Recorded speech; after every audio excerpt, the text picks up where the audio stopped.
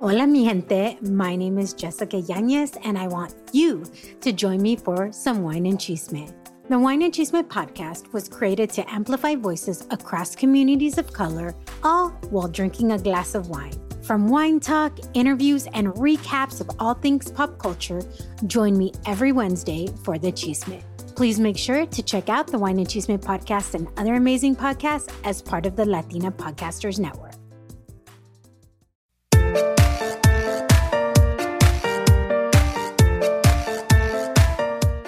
Hola mamacita, yo soy Valentina Izarra y bienvenida al podcast de Mamas con Ganas. Ojo, no seas mal pensada, nuestra palabra mamas sin acento está en inglés y quiere decir mamacitas.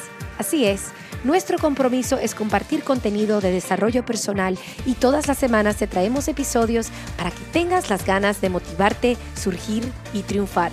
Como decimos en Spanglish, don't be a mama con drama, let's be mamas con ganas. Es decir, no seas una mamacita con drama, seamos mamacitas con ganas.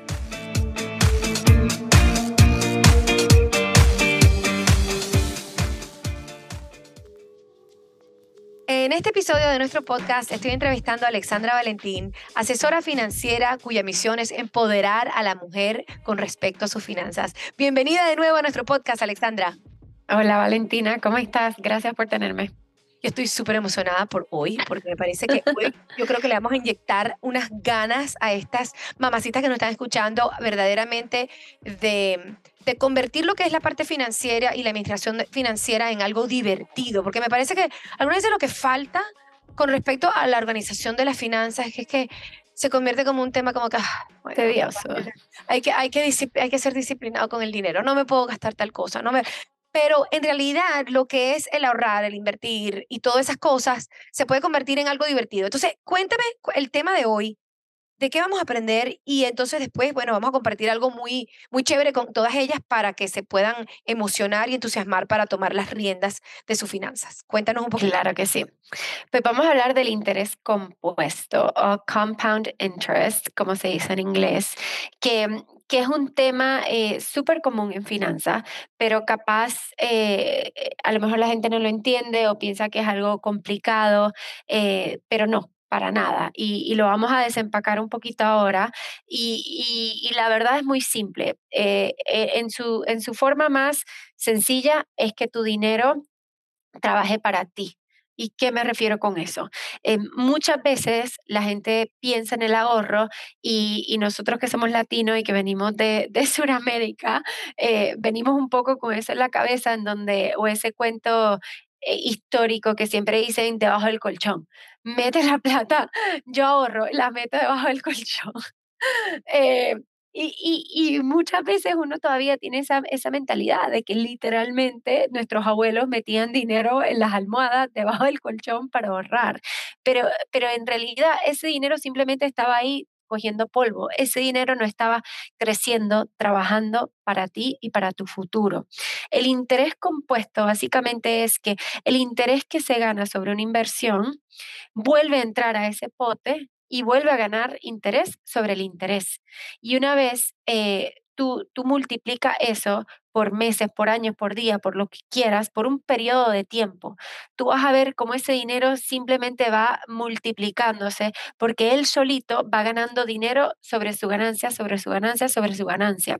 Y creo que todo el mundo debe entender ese concepto, así sea de la manera más sencilla, porque yo creo que eso los va a emocionar un poco más a, a eso, a ahorrar para invertir, que es la clave más grande. No es simplemente ahorrar y meterle bajo un colchón, es ahorrar y ponerlo en algún tipo de inversión que te genere algún tipo de rendimiento y que ese rendimiento genere rendimiento encima de él. Y ese mecanismo se va multiplicando sobre él mismo. Ahora, para las personas que no tienen idea de qué tipo de inversión puede ser ¿a dónde, por ejemplo, puede uno meter el dinero a donde empieza a tener ese efecto del interés compuesto? Mira, hoy día pues, y no quiero entrar mucho, muy técnicamente tampoco, la Fed ha estado subiendo los intereses los últimos 6 meses. Hoy día una cuenta, lo más sencillo de ahorro, te está pagando, no sé, desde un 2,5, un 3,5%.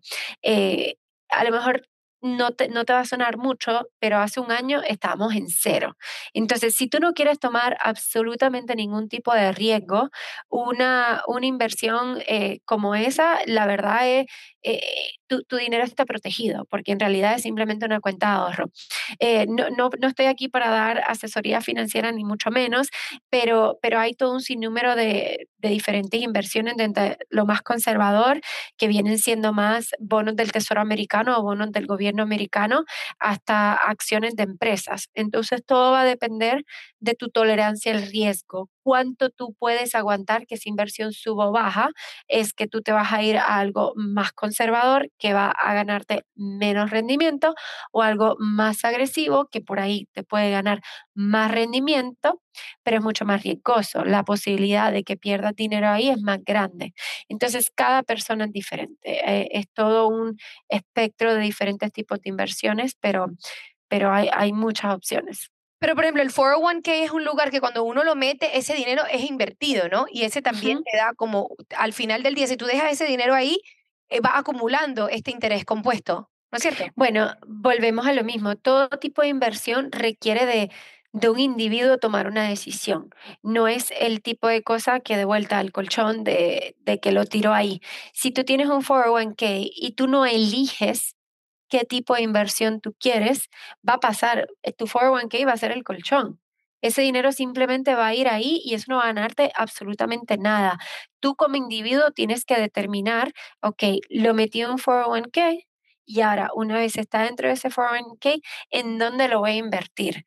Los 401(k)s tienen un tipo de inversión que a mí me parece interesante, especialmente para esas personas que, o ya sea que no tienen el conocimiento o no tienen el tiempo o simplemente no les interesa necesariamente ellos tomar esas decisiones de inversión, lo que se llaman target dated funds. Quiere decir, tú más o menos calculas cuándo tú te vas a retirar, que quiere decir cuándo tú vas a tener libre acceso a esos fondos, y tú inviertes el dinero en un fondo con un target date correspondiente a tu retiro. Por ejemplo, el target date mío, porque yo, por más que sea financiera, por más que sea banquera, yo no voy a estar comprando y vendiendo cosas. Yo lo tengo en un fondo de inversión con un target date del 2045. Y ya eso yo delegué a un tercero la parte de inversión, que ellos tomen las decisiones y ellos van cambiando la tolerancia al riesgo de ese fondo a medida que va pasando el tiempo y que yo voy llegando a yo necesitar esa plata, que quiere decir que mientras más años haya entre hoy y esa necesidad de tocar ese dinero, más agresivo voy a ser o más agresivo van a ser las inversiones.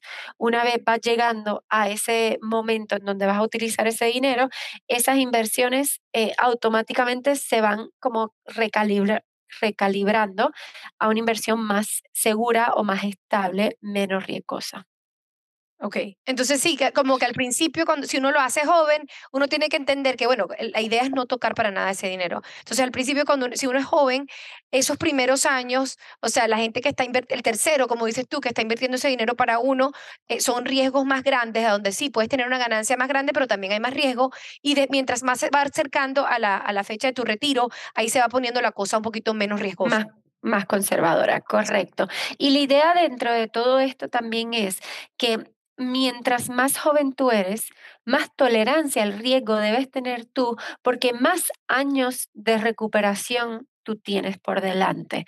¿Qué quiere decir? Vamos a tomar, por ejemplo, el año 2022 que acaba de pasar. Fue un año bastante volátil en lo que viene siendo los mercados. El mercado de acciones, el mercado de bonos, todo de verdad cayó. No, petróleo creo que fue lo único que subió, energía.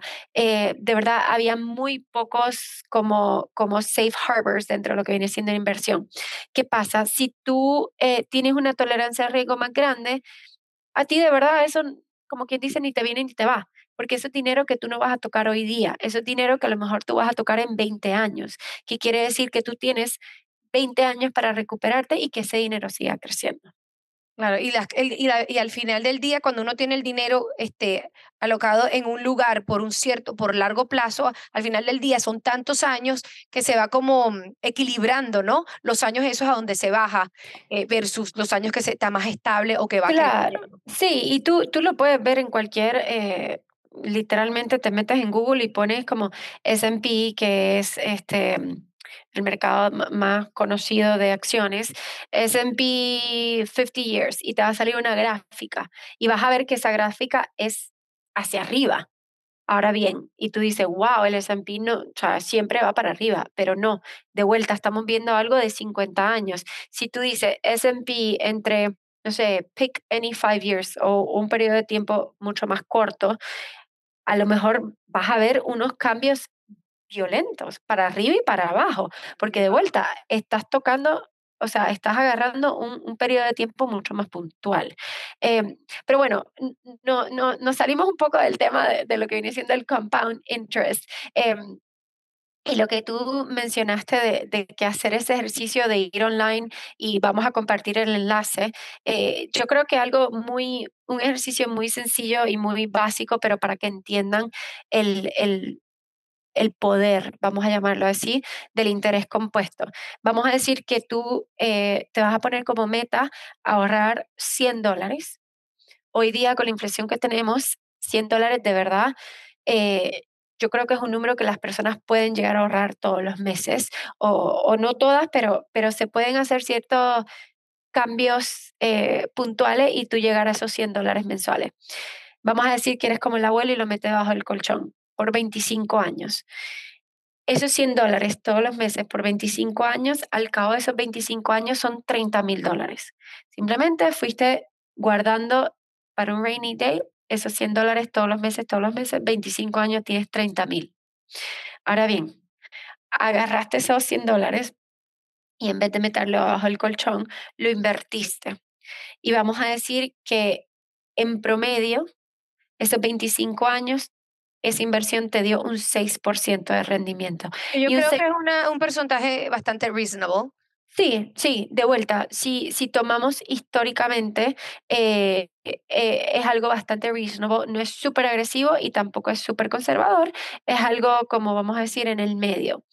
Eh, de vuelta, agarramos los mismos $100 todos los meses, 25 años. Ahora bien, si tú invertiste ese dinero y dejaste que ese interés compuesto hiciera su trabajo, en vez de tener $30,000, vas a tener $70,000. Entonces, esos mismos $100 que pusiste todos los meses ahí en esa cajita, que hoy día se llama una cuenta de inversión, te hicieron ganar $40,000 en vez de dejarlo bajo un colchón.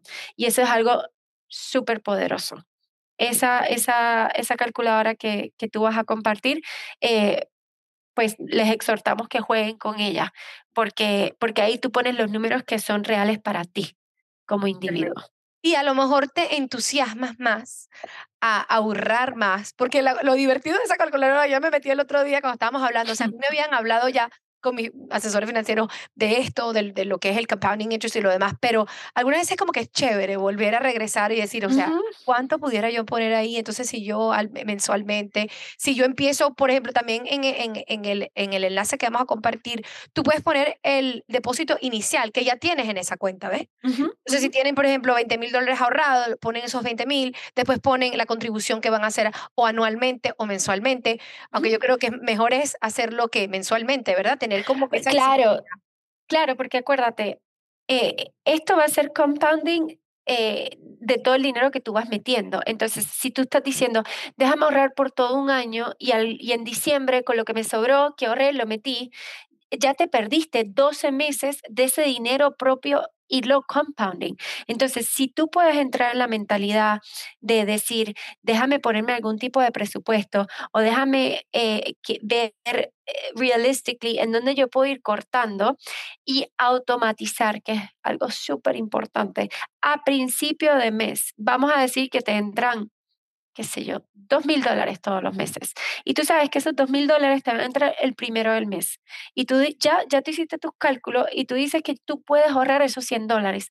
No esperes al día 30 del mes para sacar esos $100 porque fue lo que te sobró. Sácalos al principio, inviértelos al principio porque ya ese dinero va a estar trabajando para ti.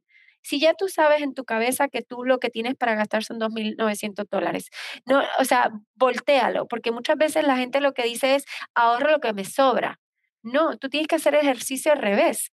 Tú tienes que vivir con lo que te sobra después de tu ahorro. Sí, y Y vamos a hacer este ejercicio porque algunas veces las personas pueden decir, bueno, ok, si hago $100 al mes, termina haciéndose, después de, con este compounding interest, al final tengo 70,000. Pero vamos a hacer el ejercicio este, ponnos $100. Vamos a decir que nos disciplinamos claro, un poquito más y decimos, ¿sabes qué? En vez de gastarme esos $100 que gasto en el cable o en cualquier pendejada aquí, porque en Estados Unidos $100 se van así volando en cualquier cosa. Vamos a decir que ahora tengo yo y digo, voy a poner $200 mensuales. ¿Cuánto nos da después de 25 años? el doble, 140,000. 140,000. Es el doble simplemente. 139,491. Imagínate lo que en $300 al mes lo que son, te da $200,000. Pero eh, esto, para mí, lo más poderoso de esto es que cuando tú miras las estadísticas, y yo sé que esto no está ahí, cuando tú miras las estadísticas, the average American has less than $10,000 in savings when they retire. O sea que el americano en averaje tiene, cuando se va a retirar, menos de $10,000 en el banco. ¿Y qué pasa?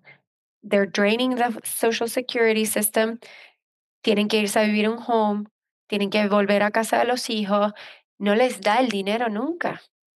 Pero dime tú que hoy día alguien que se gana $75,000, $60,000 no puede ahorrar $100 al mes.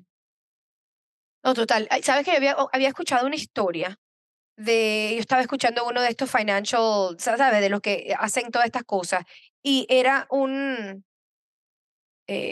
profesor, que, o sea, que no era una persona que ganaba un salario así totalmente loco. Ah, me dijiste. Y Ajá. sí, Y ellos ponían $6,000, creo que era. $6,000. Y al todos final, los años. sí, o sea, en 25 años tienes con $6,000, $329,000. O sea, eso es un dineral, Ale. Ujú, ujú. O sea, No, y especialmente si tú, vamos a pensar, a lo mejor tu casa está paga, a lo mejor tu coche está pago, entonces a lo mejor, o, o ya que no estás trabajando, tienes la capacidad de mudarte a un estado o a un lugar donde no sea tan caro. Miami es carísimo, es pero en carísimo. vez de vivir en Miami, ¿por qué no vive en Central Florida, que a lo mejor una casa te cuesta $200,000 versus $600,000, o te vas a, ¿sabes? Como, o regresas a tu país. ¿Sabes lo que son $300,000 irte a Venezuela a retirar? No, es increíble. Y no, es que también esto es cuando uno se concientiza en los gastos mensuales. Como tú hablaste en el episodio anterior, que una persona, o sea, recién graduada, empezando a trabajar, tú estás viendo que está gastando un dineral en un carro nuevo, Pero en es un que es lo mismo, la BMW. gente no tiene No tiene conciencia. conciencia. O sea, imagínate poner tú, en vez de esos $500 en ese BMW, vamos a decir, ahorrarte, poner estos $200 a trabajar y al final de 25 años, esos $200 al mes que te estás ahorrando en un Pero carro nuevo. es que ese ejercicio yo se lo hice a una de mis mejores amigas y ella me dice Mari, de marido, ella no está casada y ella dice que yo soy su marido. Y ella todo, she runs everything by me. Y yo le hice ese ejercicio, yo lo tenía actually en una presentación. Ella tenía una Audi Q5. Ella pagaba casi $700 al mes en la Q5, más un seguro carísimo. Y yo le dije, ven acá, mamá, tú necesitas una Audi Q5, porque a todas estas hablábamos de sus ahorros, tenía 42 años, no tenía ahorros, y de vuelta, if you can afford the Q5, maravilloso, pero en su caso, ella me decía, Ale, no me da el dinero. Hicimos ese ejercicio, ella tenía una Audi Q5, y yo le dije, perfecto, ¿por qué no hacemos un shopping y buscamos a ver? Porque yo le dije, ¿necesitas eso? Y me dice, no, necesito una camioneta. Le dije, ok, un SUV. vamos a hacer el ejercicio de encontrar una camioneta que tú te sientas cómoda. Pues encontré una Jeep Compass, yo no sé qué coño. Fue de pagar $700 a pagar 300 y pico. El seguro, todo eso, creo que eran 400, actually, era este mismo ejercicio, $400. Ella cerraba $400 al mes, todos los meses, and I compounded it to her a 25 años, porque yo lo calculé por su retiro. En su momento tenía, ponte, 41 años.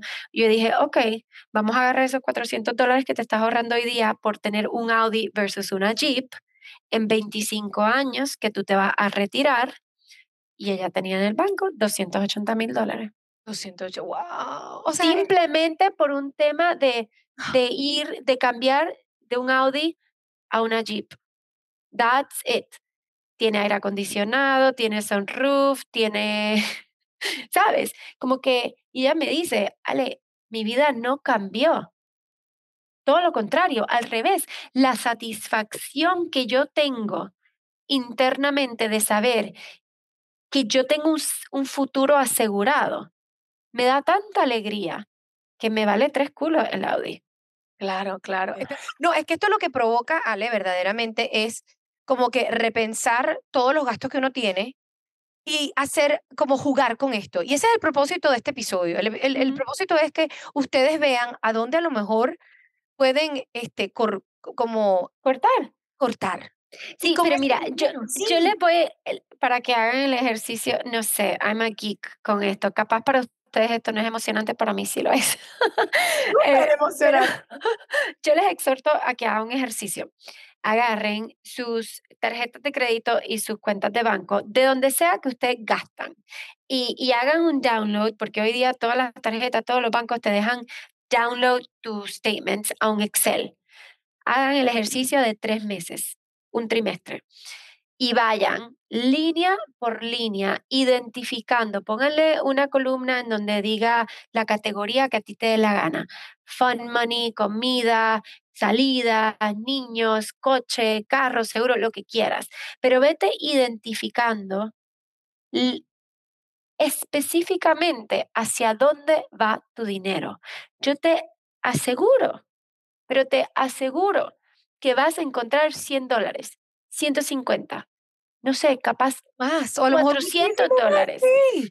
Totalmente, porque te vas a dar cuenta qué cosas yo puedo ir recortando que capaz no van a impactar mi vida de una manera substancial, en donde simplemente, qué sé yo, te doy un ejemplo, cámbiate de, no sé, proveedor de internet, y agarra el próximo especial que están saliendo, y a lo mejor de 75 pagas 50. Ahí hay $25. Cambia el plan del teléfono. A lo mejor vas de 120 a 80. Ahí hay otros $40. Cambia el plan de qué sé yo, de cable TV. A lo mejor no necesitas cable TV porque ya tiene Amazon Prime, estás pagando Netflix. Ahí a lo mejor encuentras otros $50. Y yo te prometo que de a poquito vas a ir pudiendo sacar ese dinero que a lo mejor hoy tú dices, pero es que no tengo dinero, no me da para ahorrar.